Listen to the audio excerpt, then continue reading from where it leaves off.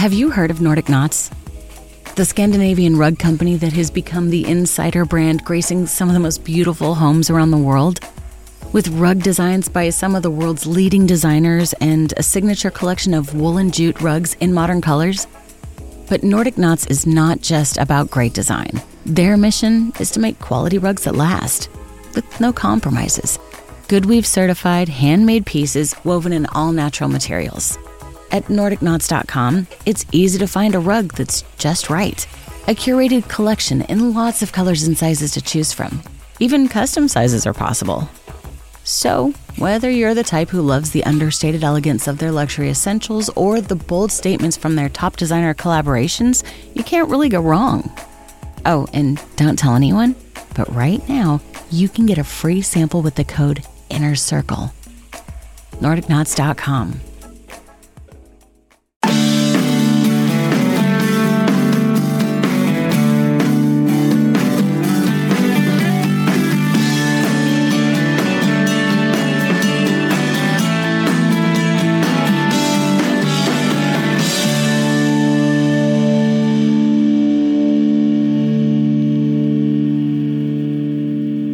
Time for another edition of T. Watts and TR on the Bama Online Podcast. Travis Schreier, Senior Analyst for BOL, joined alongside site publisher Tim Watts. Tim, a lot to get into as we head into the final few days of the month of February 2021. First and foremost, these last couple of days, Tim, I'm sure over there in the greater Birmingham area has been much the same. But what about this baseball weather, Tim? This baseball weather in late February. We were talking about an entirely different environment just a week ago, weren't we? Yeah, I mean, my oldest sons played. We played Tuesday. Weather was perfect, excellent baseball weather. Up to that point, it had been cold. We had game canceled because I mean, there's really nothing worse than cold baseball. I don't play golf, but I imagine freezing cold, windy golf's not much fun if you do it in that weather. But baseball's similar to that. You sort of expect, peanuts. You sort of expect smells and heat and sunburns. But, yeah, having that weather this week's been huge. And I know for all over the country. I mean, we had some bad weather in the South. That was awful, man. South didn't have water for 4 days. I know. That's terrible. The Eagle Scout he is made do. As I didn't doubt it, he sent me a video of gathering snow, boiling it on the back burner he had, and then creating bath and face water. So Hank Rambo. He would never stab anyone. Separated at birth sibling of John Rambo, as we know, out there in the state of Texas. But no, in all seriousness, tough time. So hopefully for those folks, they're thawing out and at least able to get back to some semblance of semi-normalcy, because with everything else going on, as we know, we're still not quite there yet, as if everything else wasn't enough. On Wednesday, the weather was so nice. I got out to Sewell Thomas Stadium, Tim, Alabama baseball, looking to get off to a 5-0 start. I don't know if it was me. Maybe it was the freshman pitching. But Alabama baseball suffered its first loss of the young season, 9-4 at the hands of the Nighthawks of UT Martin. And by the way, we will tie in Martin, Tennessee for you later in the program, because you're going to have an important recruiting announcement coming up on Friday where one of the very top quarterbacks for the class of 2022 is concerned. So just trying to make it come full circle with UT Martin in town for some baseball. But such a beautiful day, it got me to sort of wondering about my favorite Alabama sports venue not named Bryant-Denny Stadium. Which one of those would be at the top of that list for you? I have a little bit of a tough time with that. I will tell you this. Coleman Coliseum, for all the history and everything else, it's not in my top three. But what would you have up there next up behind Bryant-Denny Stadium on the Alabama campus? You talking basketball, or are we talking any sport? You can, any sport, any UA venue, the Joe. You can go with Coleman Coliseum. You can go in the Wayback Machine with Foster Auditorium. You can go with the Rhodes Stadium. I'll put Rhodes Stadium. I know you're probably not much of a softball guy, but when they're able to pack that place out for Alabama softball, It's as fun of an environment as there is on the Alabama campus. That's so like the baseball stadium. I feel that same way. The SEC games I've been to are packed. Baseball crowds, the smaller they are, the better they are, especially, when you got good weather, you got people laying around. It's got more of that. I mean, I know if you've been to major leagues, baseball stadiums, if you go to the Braves, it's newer, or the Yankees, it's newer, state of the art. It doesn't have the same field. But a college one is more like Wrigley Field or maybe, Fenway Park. It's smaller. You see people, you see kids playing in the background and all. So I always love a good baseball game there. Yeah, on Wednesday, the capacity obviously is reduced at the Joe like it is at the other UA venues right now. And the student area they've got now out there, the right field Rangers, I guess, that area on Wednesday afternoon, it had to be right at capacity for what they were allowing in there. It was fun, man. They had a lot of students out there. They're able to bring in their 6 packs of beer, if they're of age, of course. And then just the general crowd there at the Joe, again, understanding limited capacity, very impressive. And certainly the weather, I'm sure, had a lot to do with that. And Brad Bohannon and the staff continue to put a quality product on the field. That doesn't hurt either. Another Alabama team on Wednesday that suffered a defeat. This one, the Alabama men's basketball team out there on the road at Arkansas. Arkansas wins 81-66. Alabama still very much in control of its fate where it comes to the SEC regular season championship chase. But Tim, this game in particular, it started with a tight whistle. It was called closely from the outset. Looked like we were going to have both teams shooting a ton of free throws by the end of the night. As it turned out, though, you had one team in Arkansas shooting 43 free throws on Wednesday night and an Alabama team that shot just 8. Your thoughts on that game on Wednesday night? I mean, it was just absurd. I mean, the thing about refs, and I'll say this in a win, is they can take the entire watchability of a game right out. When they're blowing whistles and everything, and then it's inconsistent. I mean, that was not a fun game to watch. I don't know if Arkansas, I'm sure they had more fun, but I think Arkansas fans will probably agree. There wasn't a lot of rhythm to it. The second half was a little bit better. First half was terrible, 43-8. I haven't seen that since, the church league. When Reverend Johnson was on the road in the church league. Yeah. I mean, that was kind of absurd. I mean, that's a little bit embarrassing even, but I will say there's not a lot of excuses. Alabama didn't play well. This is a team they beat by almost 30. I mean, obviously Arkansas is better. Arkansas is a really good team. They are a good team. They're a Sweet 16 type talent in my opinion. So it's, it's not the fact they weren't playing a good opponent. It was just, they didn't play particularly well. The free throws stacked up in an opposite direction. I mean, that's a huge swing. 24. They made 24 more free throws than Alabama did in a 15-point loss. Just wasn't a good game. Never had a good feel. I mean, you saw a little bit of Alabama at the end of the first half, and then the start of the second half. They had that spurt that was really nice. But other than that, they were outplayed most of the game. Yeah, you had a Arkansas player in Moses Moody who made twice as many free throws, 16, as Alabama took as a team. Moses Moody made 16 free throws. Alabama took 8.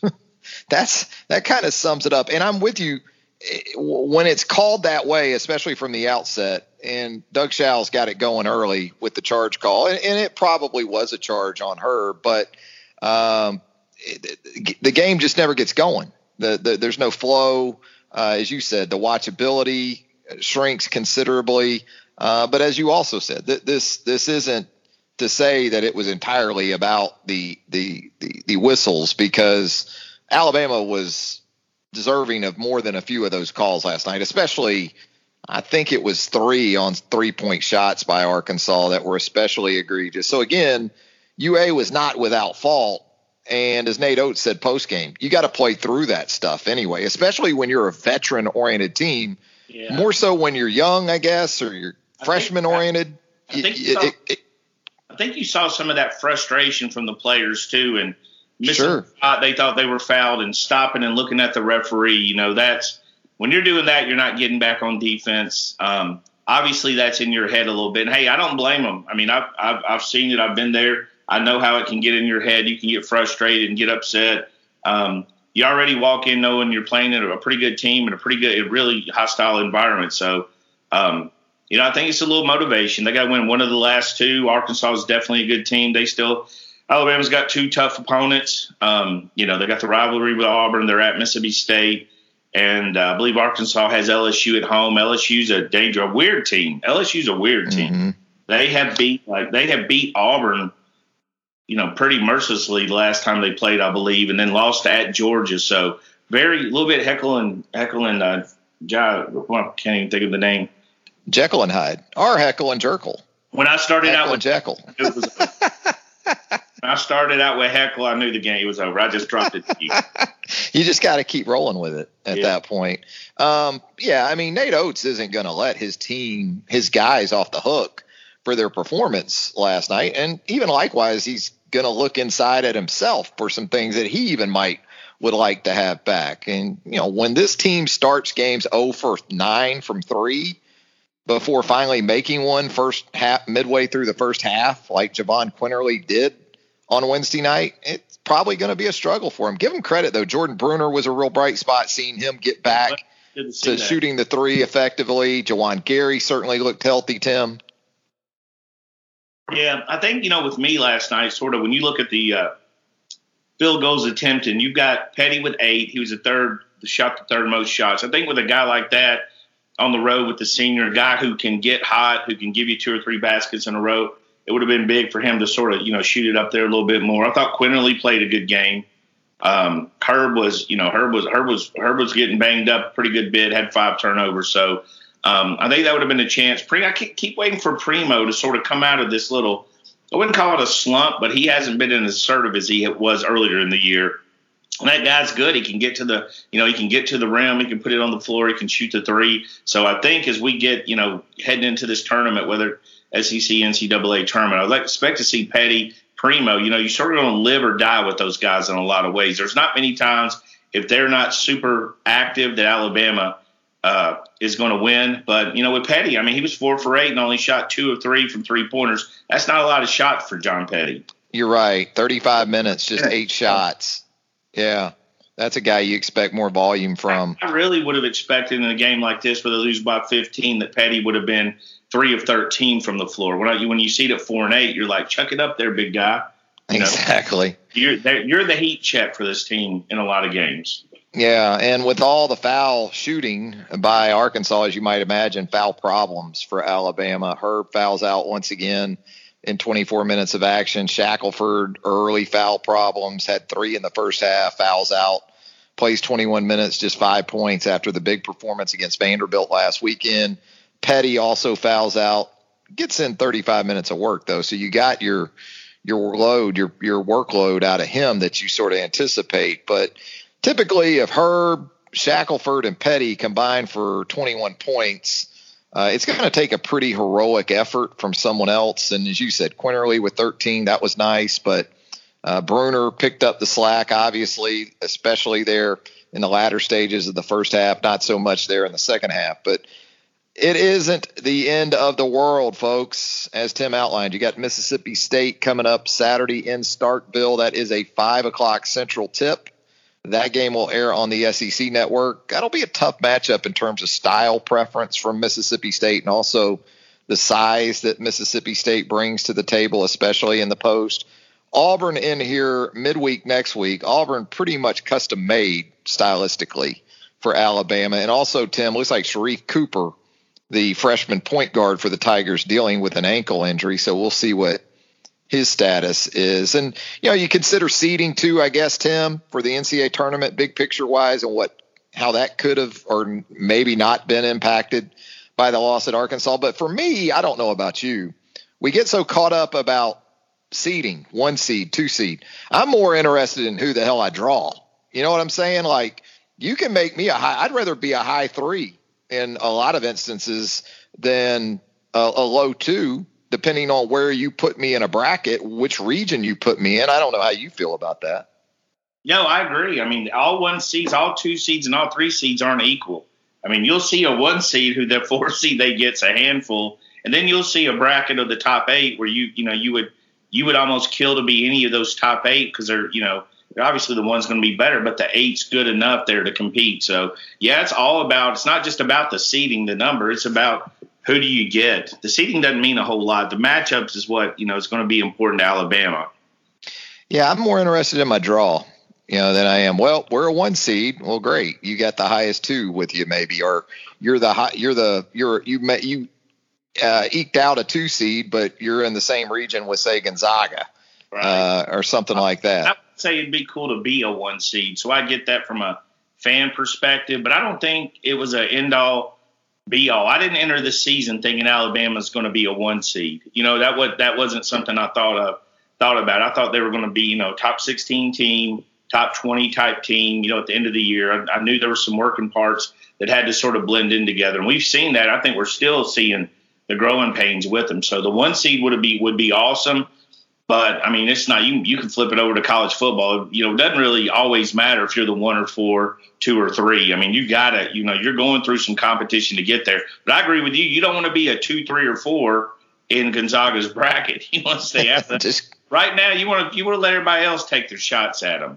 I'm fine being a 3 somewhere other than Gonzaga or Baylor's brackets probably. If you put me with Ohio State or Michigan or someone else, I'm okay with that, I would think. That's obviously the two best teams, right now, so that would make sense.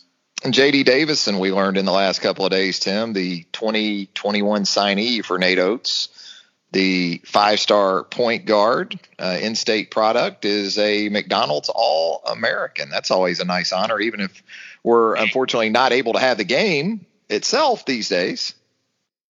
Oh, yeah. I mean, you get those guys, that's high profile. I mean, I think I was pretty much a given top 10 type talent. I think everybody has him ranked there. Explosive and fun. I mean, I'm really curious to see what he can do. I mean, he still has to, you sort of want that guy, that you have to tell to slow down a little bit. I think JD's that guy. He goes so fast. He plays so hard. He's 90-0. So I think you're going to see a little bit of that. But I mean, he's gonna do some explosive things at Alabama next year. I mean, he's going to be fun to watch. Alabama fans have been blessed. They've had, going back to Enos Watley and probably before, they've had some of the best point guards to watch. Terry Connor, going all the way back in the day, recently is Mo and Kyra. And I watch the Pelicans every night. Kyra's still the fastest guy on the court. It's amazing. I mean, you put him on the NBA court, you expect him to maybe look a little slower, not as fast, not as bouncy. This kid is crazy athletic still. Contest every pass ball, still working through it. But, yeah, Alabama fans are going to like what they see when he gets to Tuscaloosa. Speaking of recruiting, we're going to take a break here on T. Watts and TR as a part of the Bama Online Podcast. When we come back, Uncle Tim is going to give us story time. We're going to go back and revisit the 2006 Alabama football recruiting class. I had to give Uncle Tim a little bit of a pep talk going into this one. I don't know if Tim was all that excited, but I think the stories are great.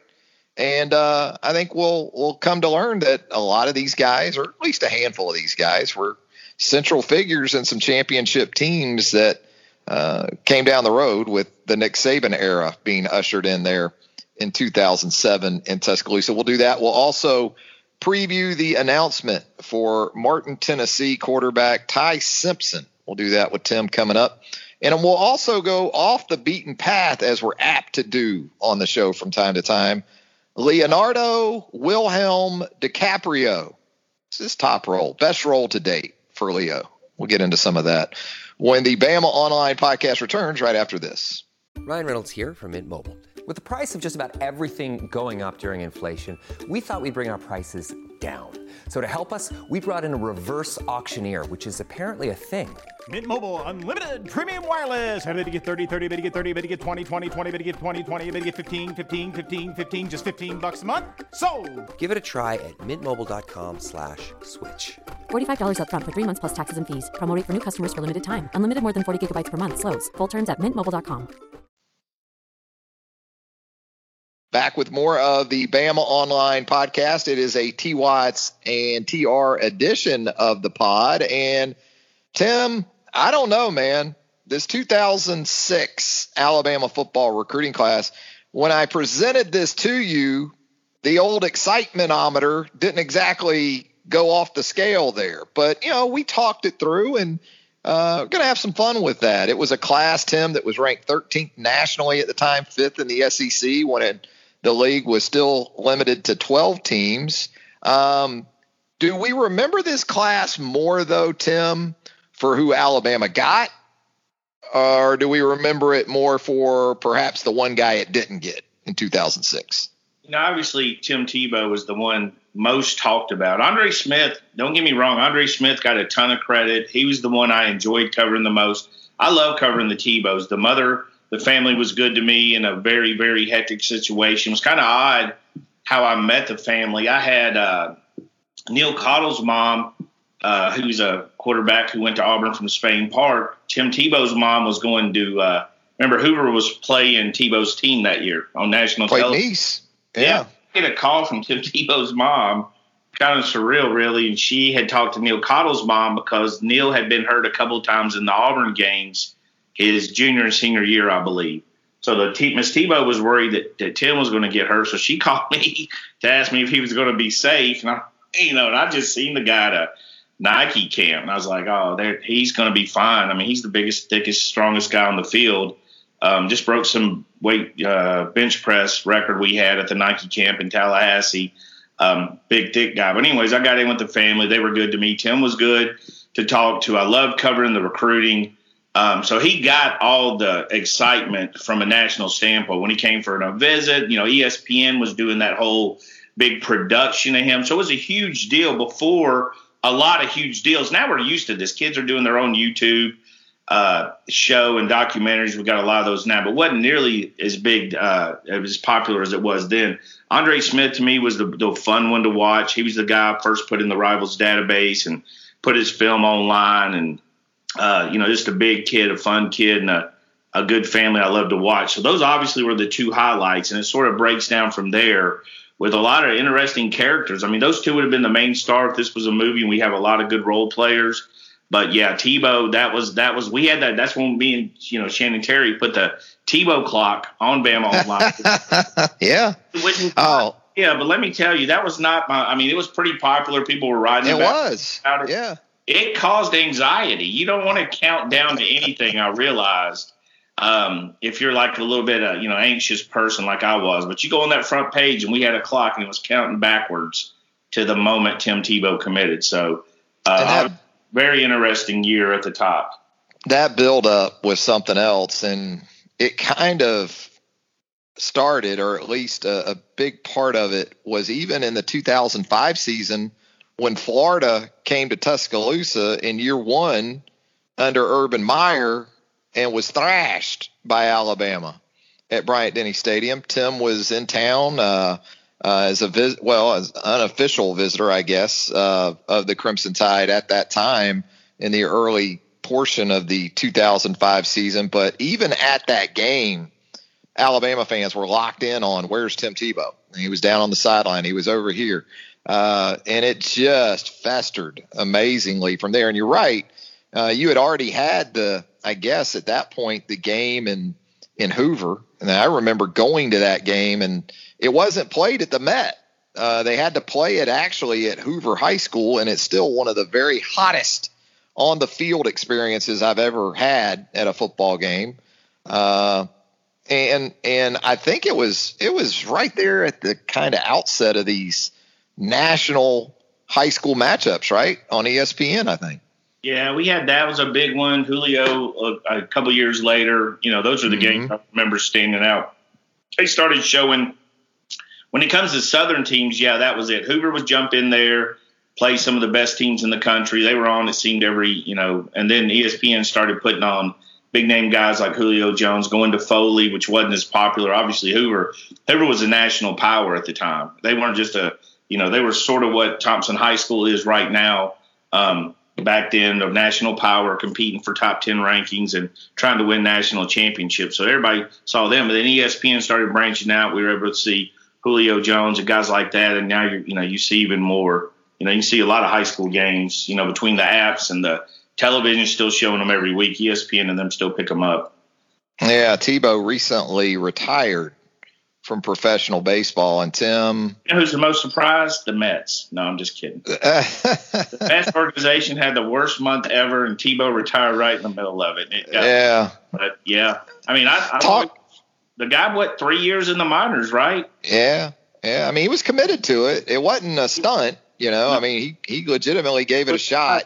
Same I said about Jordan when I'd watch him with, in the Birmingham Barons, is that these guys are seriously, I mean, obviously great athletes, but serious about baseball. Well, and they don't like to be embarrassed. I mean, a big part of who they are and how they've gotten there has to do with, some ego and some pride in what they do. And so, that would make sense. But I also heard here in the last few days, talking with some folks that would probably know, they're on Tebow watch to sign with the Jags down there in Northeast Florida, Tim. So just get ready. Taysom Hill, Tim Tebow with the Jacksonville Jaguars. Going to reunite maybe, Tim, with his old Florida coach, Urban Meyer. What do you think about that? That's a good, interesting point. I'd love to see what Sean Payton could have done with Tim Tebow, because he's a little bit ahead of the curve on how to use these guys. And you mentioned Andre Smith, just a phenomenal talent. And you're right. I remember vividly you kind of presenting him to us all there later in his high school career in the Birmingham area. Just such a dominant force. You hate to laugh at the expense of high school players, but some of the things he did on film they would make you laugh. I mean, you had to laugh. I don't even think Andre ever put together a complete highlight tape. His highlights, just a few clips. His highlight tape was so good. Yeah. And on the Thursday night, I can't remember if it was against Parker. Seems like it might have been against Parker. I can't remember. But the highlight tape was so good. You can hear me on the tape calling Shannon, telling him the best offensive lineman ever. Yeah. I've never seen anything like this. And the next morning I got up at 6 and drove to Brentwood, Tennessee, to the home office when we were at Rivals, so we could put the tape up of him. That's how excited I was for people to see him. Because back then I didn't know I could just slap it on and send it to somebody, and I probably couldn't have done it. But so I drove to Nashville. I was that excited. And I had people waiting in the office to watch it. So, and they were blown away. This dude, he's still the best offensive line film I've seen. And I'm not sure it's really that close, to be honest. And Alabama was in a position at the time where Andre didn't even need to be Andre to jump right into that mix on that offensive line. But thankfully for that 2006, 2007, 2008 teams, he was certainly what you certainly expected initially, and the rest of us followed suit because he was just absolutely dominant and obviously a big part of the 2008 team that really signaled the arrival of the Nick Saban era in Tuscaloosa. And when you start to go down this list of additional 2006 class members, Nikita Stover at the time. I remember Nikita because of your coverage in large part, being considered to be one of the top wide receiver prospects in the Southeast coming out of Hartselle, Alabama. Had to go the junior college route, right, initially, and you had a pretty good seat, I think, for all that. Yeah, I love Nikita. He's one of my favorite guys to cover. He's just one of those good kids. This class was full of good kids. Not that the other ones aren't, but these guys, a little bit less pressed than you're seeing for a lot of these guys in the last 4 or 5 classes. So Nikita was a good guy, sort of hidden up there. Great athlete, good basketball player. Didn't qualify, didn't really take it as serious as he should. I was proud he went to Itawamba. Kids go into junior colleges and we never see them again. I mean, it happens. Back then it happened all the time. It was almost like the Bermuda Triangle in Mississippi, Kansas Junior College. So Nikita went in, came back to Alabama. He's doing things. He's a trainer now, last I heard. Yeah. Some of him has a son that's getting on up there. So he was a big recruit. I mean, he was a lot of guys. He was very smooth. The thing with Nikita is one of those things where, like, when he went to Itawamba, he was just like squatting his tail off, and he turned into basically safety in a lot of ways. Remember him at Alabama? He was a monster. He was thick. He was strong. His lower base really, that sort of lost a little of his explosion, but had a lot of that power. Very natural, gifted athlete. Yeah, appeared in 33 games for Alabama. He averaged 15 yards per catch. Didn't have a ton of catches, but 5 career touchdown receptions. He was he was sort of in that mix there from 2006 to 2008, where DJ Hall was still the primary option at wide receiver. And then you got into Julio in 2008. So Nikita, Mike McCoy, Matt Caddell, some guys that we'll talk about, they were sort of in that mix as well. This was also a time, Tim, where Hargrave Military became very popular for Mike Shula's staff. And we saw it with Brandon Fanny. We talked about recently the tragic passing of Lorenzo Washington. He too went up to Hargrave in Virginia, but also a running back out of the Tampa area that sort of took the fan base by storm there. And Mike Ford didn't work out for Mike at Alabama. I believe he ended up at USF ultimately, back home near Tampa. So I made a trip up to Hargrave. I think you did too. It became such a central point and figure for some of Alabama's recruiting. Hargrave, I wanted to see him again in East Carolina. That's where the rental car girl and her boyfriend stole my credit card numbers. Jeez. $4,300 in pizza and cheap jewelry. Well, do it big if you're going to do it. But it was hilarious because when I was calling them, they're like, hey, we're not sure who did it. We're going to look into it. Well, 2 weeks later, I got a statement, and it was all pizza and cheap jewelry. I said, dude, some 19-year-old boy has my card. We're delivering the pizzas to the house of the kid. Mm-hmm. I said, this is going to be a quick investigation. Here's the address.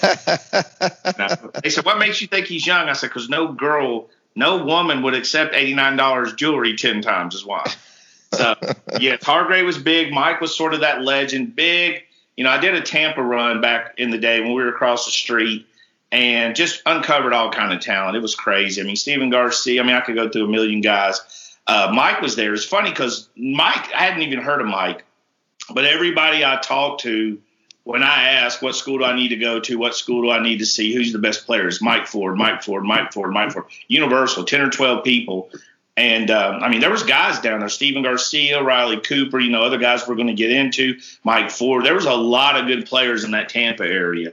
So, unfortunately, I did get Mike's tape, but I wasn't able to meet with him. He was out of town for some reason, so I missed meeting with him. But quite the legend in the Tampa area, quite the legend at Alabama, never quite lived up to it. Obviously, it was a big bar, but very big name at the time. A couple of guys from the state of Mississippi that were at the time big pieces to Alabama's recruiting effort. Justin Woodall, a safety from the Oxford area, Terry Grant, a running back from the Hattiesburg area. Woodall, I believe, was and continued to be, I think, baseball, a big part of his deal. And as I recall in our conversations at the time, Tim, and maybe even talking with Justin myself, post-signing, a lot of heat, I remember, on Justin Woodall to stay home. He took, a lot of these kids take heat. I think you can look at it a different way. I don't consider it heat if you're a local kid and you go to Publix and somebody says, go to Bama, go to Auburn. I don't think that's really heat, but I think Justin took heat being right in the middle of Oxford, everybody telling him not to go. I remember Justin telling me, they were talking trash to him in the hall. And he said, they scream it from afar, though. They don't get too close to me. And I said, isn't that annoying? He said, I ain't worried. None of them can whoop me. I said, nobody in the school can whoop me. He's strutting around in his Alabama gear and everything at that school. Ole Miss made him a top priority. Terry Grant went through that as well. Lumberton, Mississippi, Southern Miss. There were stories writing about. I did not think if Terry Grant left Southern Miss that their crops would grow the next year. They wrote stories like their whole city's depended completely on Terry Grant. There was articles there was several articles saying how much he would mean to the area and the community. They kept saying the community. So yeah, those two, a lot of pressure. And both of them. Terry went on, as was a leading rusher as a freshman. Played some professional football too, right? I'm pretty sure I saw he was in Canada or something. I believe so. Yeah. He was the leading rusher for Nick Saban's first team at Alabama in 2007. Woodall, he ended up being a starter for Alabama on that 2009 national championship team, I believe, along with Rashad Johnson. So he did some really nice things. Maybe I'm maybe I'm mixing my years up a little bit, but I remember Justin seeing him the first time on a practice field as a freshman, big safety, 6'2"-ish, 200 pounds, just had an entirely different look than, what Alabama had at the position at the time. No doubt about that. We talk about the big receivers or the strong receivers like Nikita. You also had a couple of those guys in Mike McCoy, another Mississippian, Earl Alexander from Phoenix City, who I believe was a high school quarterback over there at Central, wasn't he? Absolutely he was. There were some projections there that he could be a quarterback because he had the size. You know what? I think Earl's a guy that if early in his career he'd have really focused on being a quarterback and people would have worked with him, I think he had a shot. He had a good arm. He's a big kid, 6'3", 6'4". But, he was at the time, he was nowhere near a polished quarterback, although he did some things. He could make some big throws and he could pull the ball down, run a little bit. So I think that's why you saw him more at the wide receiver position. But he is a guy that has some potential there. And those guys, 6'3", 6'4", McCoy and Earl Alexander, they're kind of the Cam Sims before Cam Sims at Alabama. And then, we talk about Tim Tebow. We've covered this before on previous podcasts, but I will say this. There were often times under Mike Shula where I didn't get the sense there was much of a contingency plan, Tim, when a prospect at a particular position didn't work out. Certainly not to the extent, anywhere close to the extent of what we've seen from Nick Saban during his time at Alabama. But I will say this, as we talked about before, there was a plan post Tebow. It wasn't a situation where Shula and this staff, Dave Rader at the time, were left holding the bag because they did have they had Greg McElroy on the warmer. Now, Greg McElroy was ranked as the number 343 prospect nationally, the 13th ranked pro style quarterback. He came from a hell of a high school program at South Lake Carroll out in the Dallas area. And, that obviously worked out well in being able to keep McElroy in the mix there. So, we got a little distracted because you had Chris Smelley right there in Tuscaloosa, a 4-star guy. He had SEC offer. So a lot of people just assumed that Chris was going to be the fallback guy because Alabama hadn't offered anybody else. That was the whole shtick was we'll offer Tebow and nobody else. That's how bad we want you. Now, I do believe, and I've confirmed the rumors later on down the line with college coaches, Urban Meyer wasn't head over heels in love with Tim Tebow. That's not a rumor. That was a rumor at the time, and we'd heard discussion of that. I've confirmed with people that were on that staff that he absolutely was not head over heels in love with Tim Tebow at first, and that's where the disconnect came in. He wasn't felt he was recruited hard. Alabama went all in. They had another quarterback. I can't remember. Didn't they sign 2 quarterbacks in that class? I feel like Alabama? No, Florida.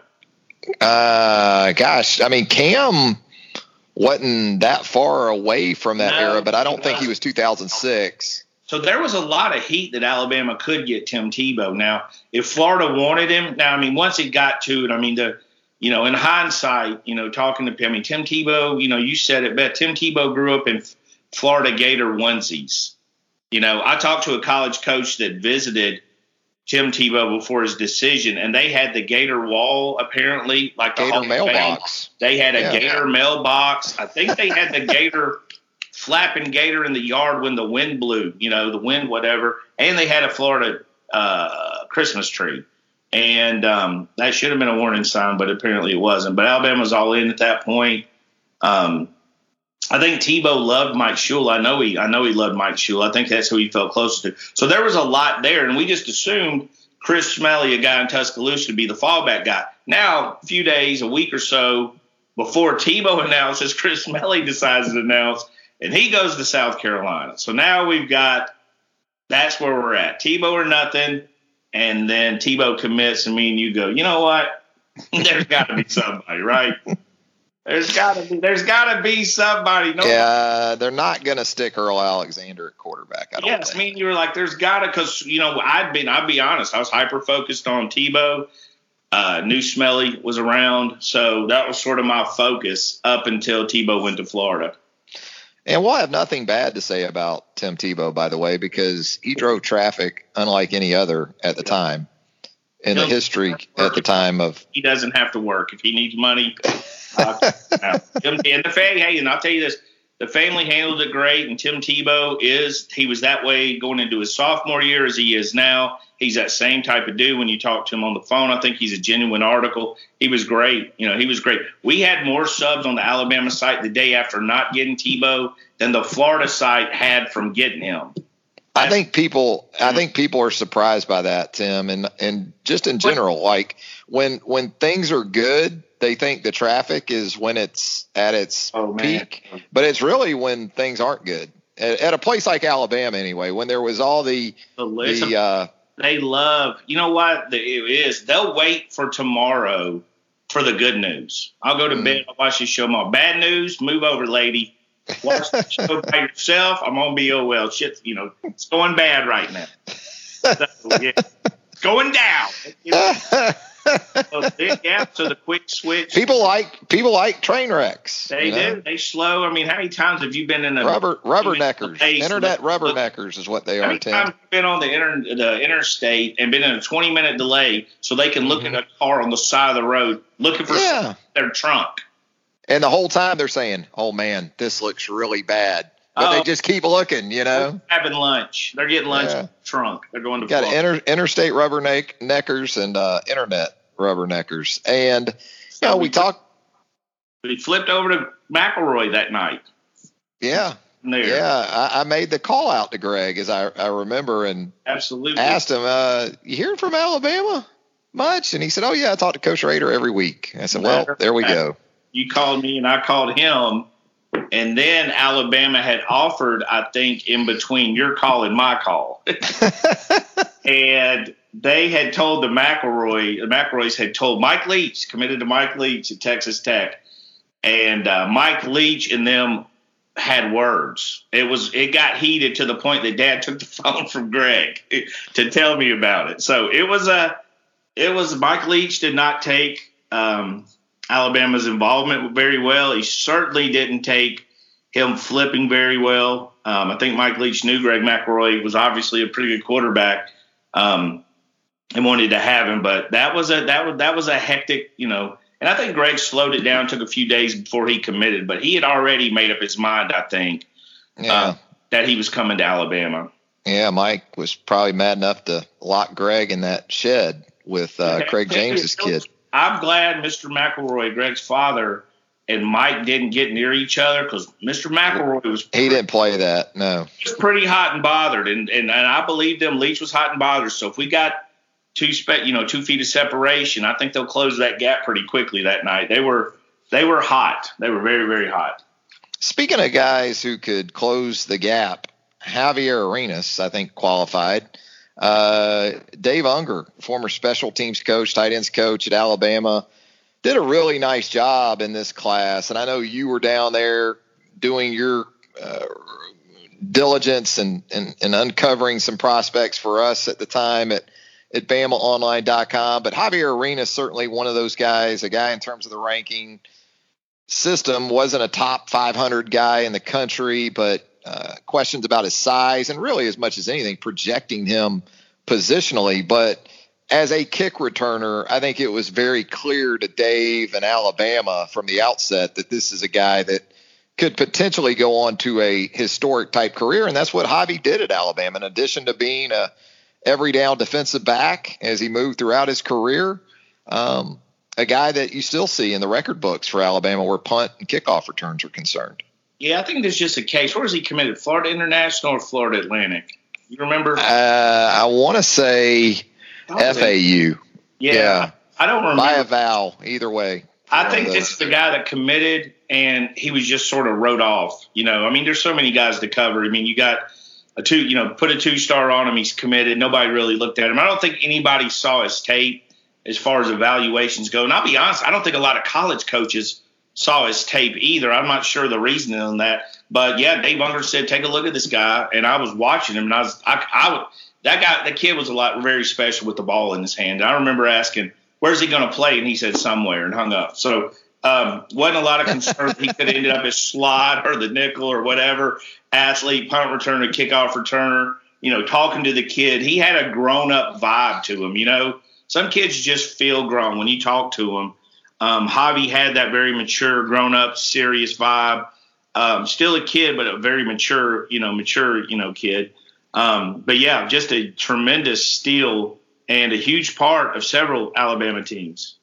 Yeah, it was actually Florida International that he was initially committed to because he went on to return a punt for a touchdown against FIU when they made a trip to Tuscaloosa a year or so later. So Javi, between corner, star defensive back, the return game, an absolute home run. Another high-value guy that Alabama was able to, and at the time, as we've talked about on previous pods, not a lot of success in the Mobile area for Alabama, but Preston Dial, the tight end, comes out of Mobile. Again, not a highly ranked guy, but during the course of his career, progressed nicely and was a big part of especially that 2010 offense.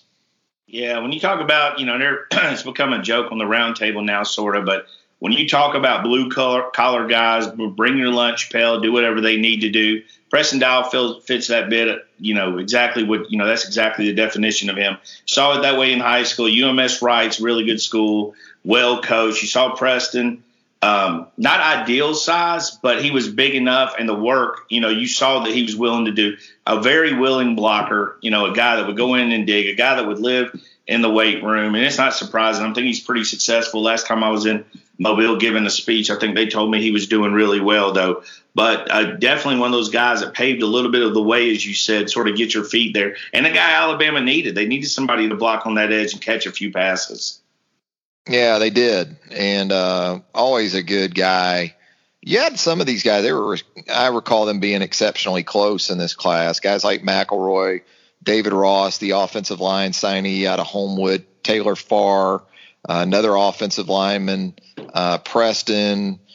Remember going down to Mobile for the Alabama-Mississippi All-Star game that year, and Preston and a lot of those guys were down there. And kind of to swing back to that Tampa, St. Pete, Sarasota area one more time as we wrap up this 2006 look back on the college football recruiting front for Alabama.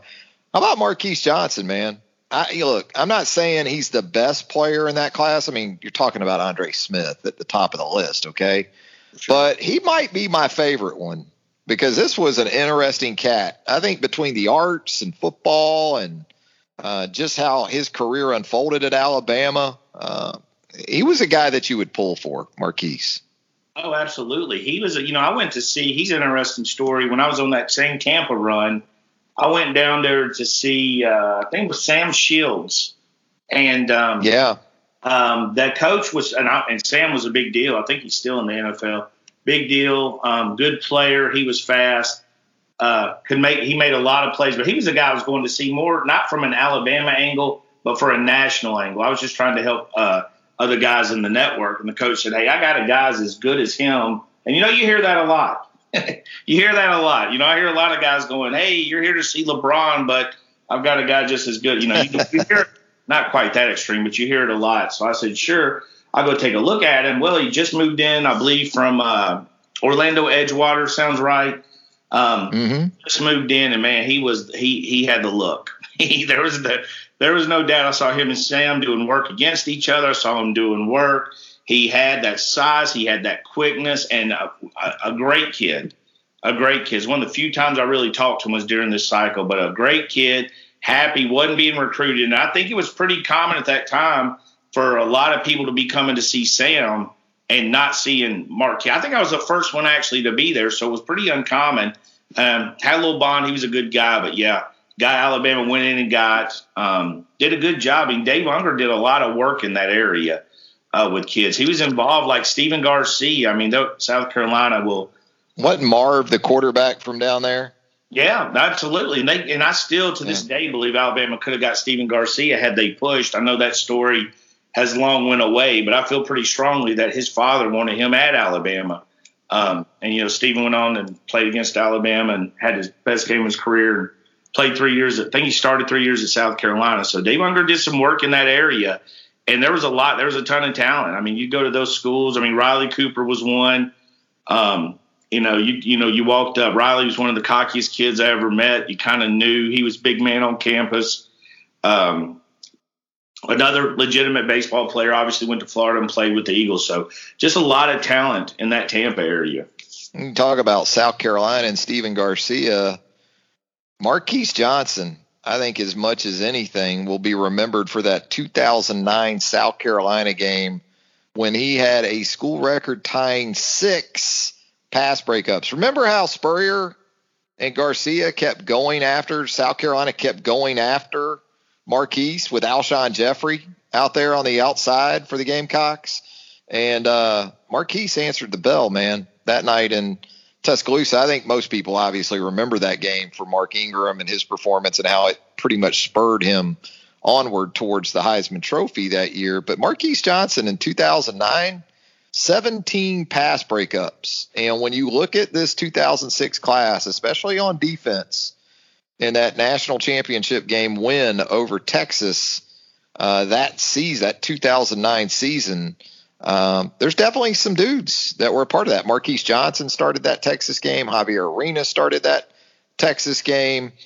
Justin Woodall started that Texas game. So 3 of your secondary starters from your 2009 national championship game defense, all from this 2006 class. You want to add anything else, put a cherry on top of this baby, or you think we're good to move on, Tim? This class is just so, you looking back, it's definitely dating myself. In this class where like David Ross was a kid I always felt had a lot of promise. Another good kid. David had that frat boy vibe to him. You know what I mean? Parents were awesome. I think his dad actually won the lottery. I remember that. Yeah. His dad, because we had a mom and his parents were awesome. David was a cool kid. And they invited us to their house for the commitment. And they're in like this Spanish casa type house. Beautiful house. But I knew right away. I mean, they had Jim and Nick's catered in. This was not a normal commitment. So I knew David was living life, pretty good. I knew he was probably going to enjoy college. And that's probably what got him. But that's a nasty interior lineman, David. He was mean. Those Homewood teams were really good at the time. David would get in you. He would chase you down. So it's good visiting a lot of these guys. It's a very Shula class where he's got some great talent at the top, some hidden gems, and some guys that quite didn't pan out. So it's good to flash back to them all. Yeah, a lot of fun. When you consider the class as a whole, you had 9 players that didn't crack the top 500 in the 24/7 Sports composite rankings. That doesn't happen anymore around the Alabama program. And Taylor Farr, another one of those offensive linemen. I believe Taylor's doing really well these days as an attorney down in the Sylacauga area. So that's Jake Jones, Joey's son, was in this class. So it had, the thing about this, the in-state group, if I remember correctly, Alabama only got 1 or 2 of the top 10 kids in the state. Andre was one. I feel like David or somebody might have been in the top 10 in the state. And then they got a few outside of the top 10. Earl was a top 15 or 20 type in-state guy. The in-state wasn't very good to Alabama. I mean, that was they had to go out of state. You see them hitting the Tampa area hard. You see a lot of kids from Mississippi, obviously Florida hard. So very interesting class. Sticking with the recruiting theme, Tim, but fast forwarding to the class of 2022, big announcement coming up on Friday afternoon, 2 p.m. Central on CBS Sports HQ. Ty Simpson, an Alabama quarterback target from Martin, Tennessee, set to make his announcement. It was delayed by a week. I think the weather and some of that stuff, I guess, Tim, played a role in that last week. But Steve Wiltfong does an outstanding job for us at 247sports.com. Had an interesting update for our subscribers here in the last day or so that really highlighted the fact that, by all accounts, apparently, Nick Saban has really made Ty Simpson a priority, probably throughout the process. But in reading Steve's update, he's called him every day for a week, or they've been in contact every day for a week. I guess that tells you where Ty Simpson sits on the quarterback board. Yeah, I think Nick Saban does one of the things he does best. He did in last class, and obviously he's a great recruiter. But I think his sense of timing is as good as anybody's. When to push, when to talk to a kid, when to level them up, and all that kind of stuff. I mean, you can, I don't want to say waste time. I mean, you can spend a lot of effort recruiting kids and it not really matter because, they are kids. They're young. They're older teenagers. They're going to remember basically the last thing you say to them. That's why most parents say the most meaningful thing when they're walking out the door, like wear your seatbelt. You don't tell them that when they wake up in the morning, they're at the house. So I think Nick Saban's timing is impeccable with talking to these kids. And don't get me wrong, Dabo's a great recruiter. Clemson's a great program. They're doing the same thing. But I just think Saban being heavily involved, and we said this about the last year's class, he was more involved, I would guess, than any class he's ever been involved, ever recruited, because he had no spring football. He had nothing to do in the summer. He had all the time in the world to recruit. And I think we saw that. So I think, again, it's not surprising. I've heard Bill O'Brien's did a fantastic job with the family. It's a lot of twists and turns. Considering before Jeremy Pruitt was fired, a lot of people, including myself, felt he was going to Tennessee, pretty close to a lock. They had a close relationship with Jeremy Pruitt. So now, you're basically hearing this Alabama, it's Clemson. Hank South's got a crystal ball on Alabama for Simpson. Didn't say it's a lock. He just said he feels that's where he's leading. I agree. I think Alabama's trending there right now. Steve feels that way too. But again, it's recruiting. Sometimes the trending isn't the trendy. Sometimes that's and kids want to keep it a secret. So, but I think Alabama, regardless, did a great job. Yeah, it sounds like Clemson is very serious about Ty Simpson as well.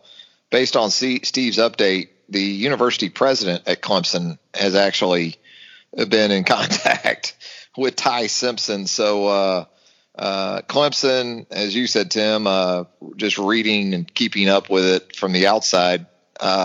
Tennessee, obviously, with Jeremy, was a big part of this thing. At this point, is it safe to say, Tim, that Ty Simpson is the only quarterback on the board with a committable offer, or might there be another guy or two in that mix? Now, I think with quarterbacks, they do have a fall down effect on the offers. I think Simpson's obviously the top priority. They will want a quarterback in this class. I think they want a quarterback in every class, of course. So if they don't get Simpson, they'll have a guy, or maybe they want to take a little more time to evaluate. Remember, there's a lot of recruiting in this class right now. If it don't change, this is a lot of like a dating profile recruiting going on, because you don't know how old that picture is you're looking at on that dating profile. These kids have changed since you saw them. You haven't seen some of these kids since they were 15 and 16 pounds. And Alabama recruited a guy, Desmond Watson, who ended up at Florida. He was like 350 pounds. He went into Florida. I think the Florida site reported 430 pounds. Kids get taller, kids can get heavier, kids can get skinnier. I mean, there's so much that can happen. And, there's a lot of assumption with recruiting. If you see a kid, I used to deal with this a lot. If you see a kid, he's 6'6" as a freshman, they go, oh, well, he's going to be 6'9". Well, that's not really how it works.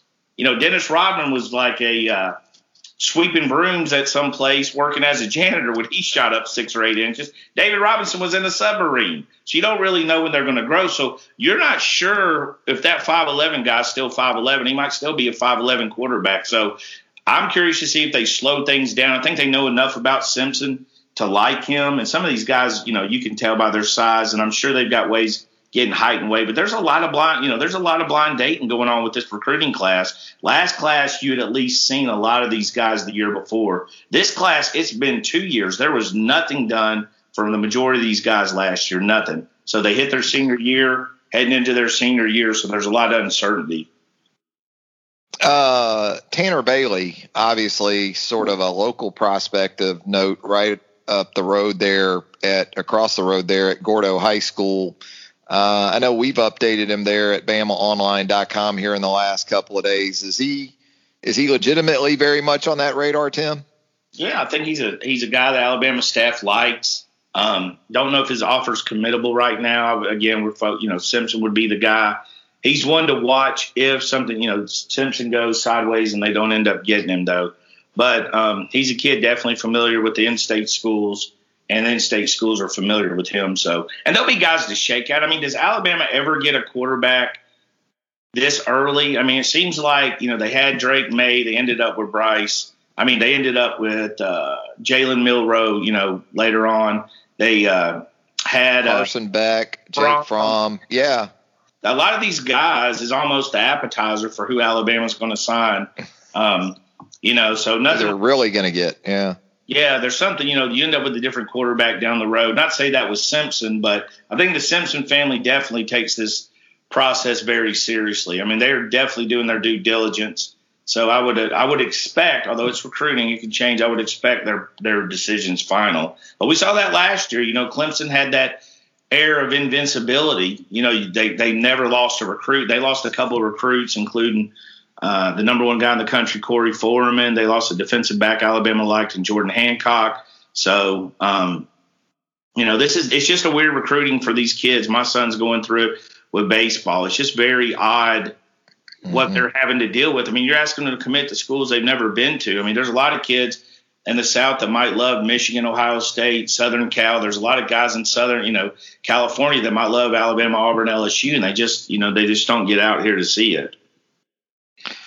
We're going to have all that coverage, obviously, of the Ty Simpson announcement on Friday afternoon for you on 247sports.com, but specifically the home to the Alabama Crimson Tide on the network. Of course, BamaOnline.com will have that for you on Friday afternoon with the 5-star 24/7 Sports composite quarterback for the 2022 class, Ty Simpson. As we get out of here, Tim, for the big question of the day, we go off the beaten path, as we typically do here on the podcast from time to time.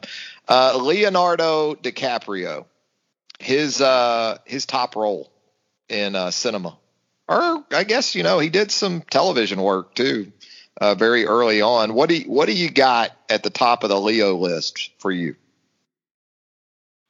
Man, I don't. The Wolf of Wall Street's the one that jumps out to you. I think that's pretty famous, but I always love the different roles. He reminds me of Brad Pitt. I don't think Leonardo or Brad Pitt get as much respect. Maybe they do now than they did because they're really too good looking. They're too good. They don't take him seriously as an actor, but these guys have played so many different roles. Gangs of New York is one of my favorite. We love the city of New York, and that's sort of a early history of it. Django Unchained is unbelievable. I mean, he's really good in everything. This Boy's Life, he's good in all of it. I know a lot of people say the Titanic. I actually think that's probably his least stretching. Him acting as a good-looking young guy chasing a girl, that was probably he didn't even know they were filming it. That was him at the time. So that's not a role. But now what you see, these other roles, Inception, Shutter Island, I mean, it stands out to me. If I had to watch one, and another underappreciated one that I've seen a dozen times is The Aviator. And that's sort of the bio of Howard Hughes, who is one of the most – any of you guys that don't know Howard Hughes, Wikipedia, that dude had a life. That dude had that dude had one of the most insane lives of anybody. I was a big fan, fell in a rabbit hole with him. So, if I had to choose a movie, you said, hey, Tim, which DiCaprio movie are we watching? I'd probably say Gangs of New York. We're the kind of guys that like that bloodshed. That's probably my favorite movie that he's in, but damn, Daniel Day-Lewis steals everything. Right? I mean, Bill the Butcher in that is just haunting. It's Daniel Day-Lewis. I wake up thinking about that one eye that Bill had. And the way he talked and the way everything. Morris had everything. And, Jeez. Leonardo, and that tells you what a good actor he is, because he can stand up to Daniel Day-Lewis and hold his own, which is no easy task. Daniel Day-Lewis, while also not trying to overdo it. You know what I'm saying? He's got a sense of security within himself. Absolutely. That he can give that other person room, right? Yeah, there's the movie The Departed with Jack Nicholson, held his own. Yeah. As a veteran as they come, and Once Upon a Time in Hollywood here most recently with Brad Pitt. I thought they were great. He's got that air for a younger guy. And he did this when he was younger. He's in the movie. What's the movie with Marky Mark?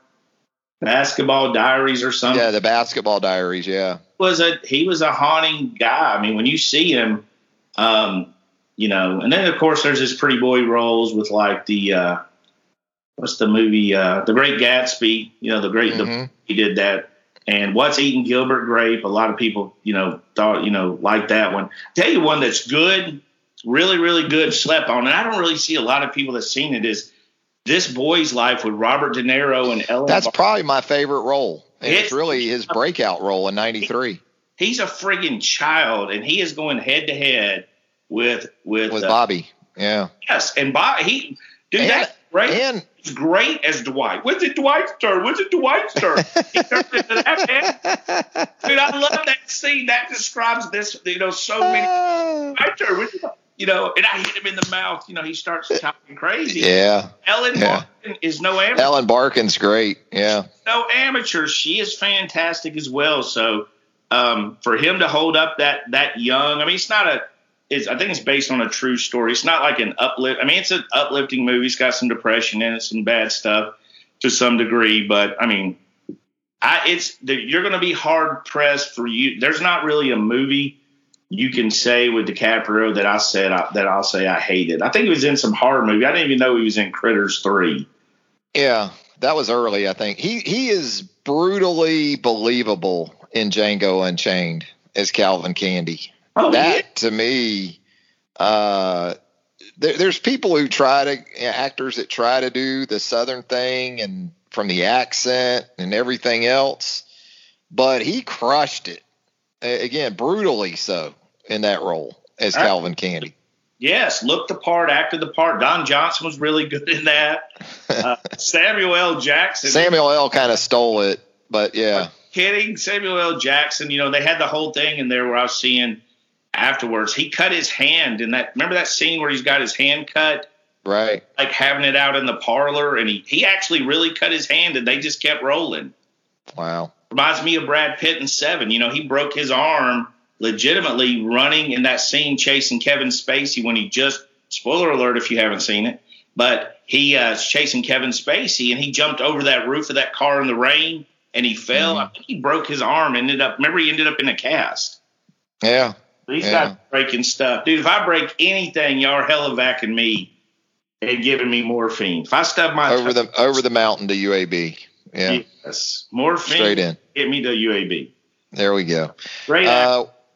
We're gonna get Tim Watts out of here safely after that. So we'll look forward to catching up again next week. Tim, anything you want to throw in here as we again get ready for a big recruiting announcement on Friday? And of course, we're going to have you covered. Alabama men's basketball looks to wrap up that first SEC regular season championships since 2002. So spring football, not all that far off on the horizon. Still plenty of stuff to get into, Tim, right there with us at BOL.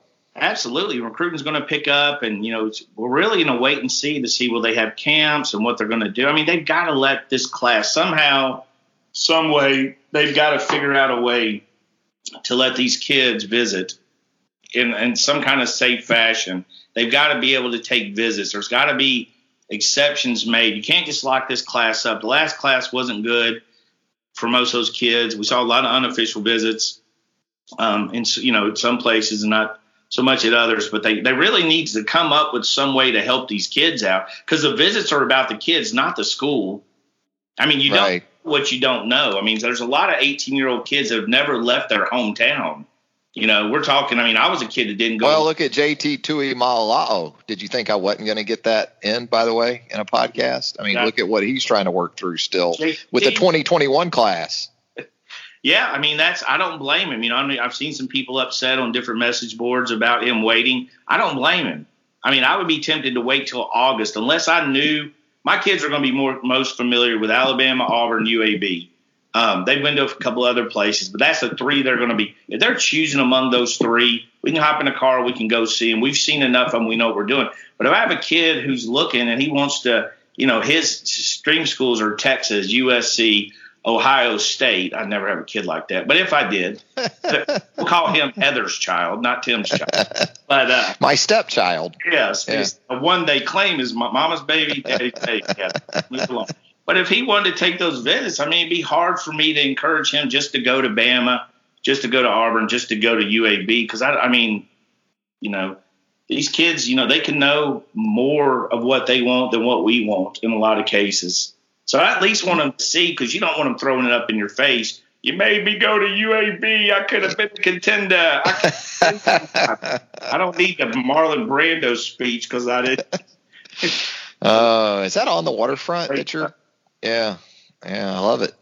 Hey, that's going to do it for the latest edition of T. Watts and TR on the Bama Online Podcast. If you haven't already, how about a subscription to the Bama Online Podcast? We'd also greatly appreciate it if you'd leave us a rating and a review while you're there. Tim, always a lot of fun. Look forward to doing it again real soon. Absolutely. Appreciate you guys. There he goes, Tim Watts. I'm Travis Schreier. Keep it locked to BamaOnline.com for all things Alabama Crimson Tide. Old Man Winter here. If I had it my way, it would stay winter all year long. Short days, wind chill, black ice, and a good polar vortex. Oh, heaven. Wait, is it getting warm in here? Your cold snap is over, Old Man Winter. Spring has arrived. Spring. Spring is here, which means it's the perfect time to get away in the Hyundai you've always wanted. Visit the Hyundai Getaway Sales Event, where you can get great deals on all of our award-winning Hyundai models, like the tech-filled Tucson and Kona, as well as the spacious Palisade. Enjoy wherever you go with the peace of mind that comes with America's best warranty and 3 years or 36,000 miles of complimentary maintenance. But hurry in, these deals won't last. Add more joy to your journey at the Hyundai Getaway Sales Event. Now get 0% APR or up to $1,500 bonus cash on the Hyundai Tucson. Now, during the Hyundai Getaway Sales Event. Offers end soon. Call 562-314-4603 for details.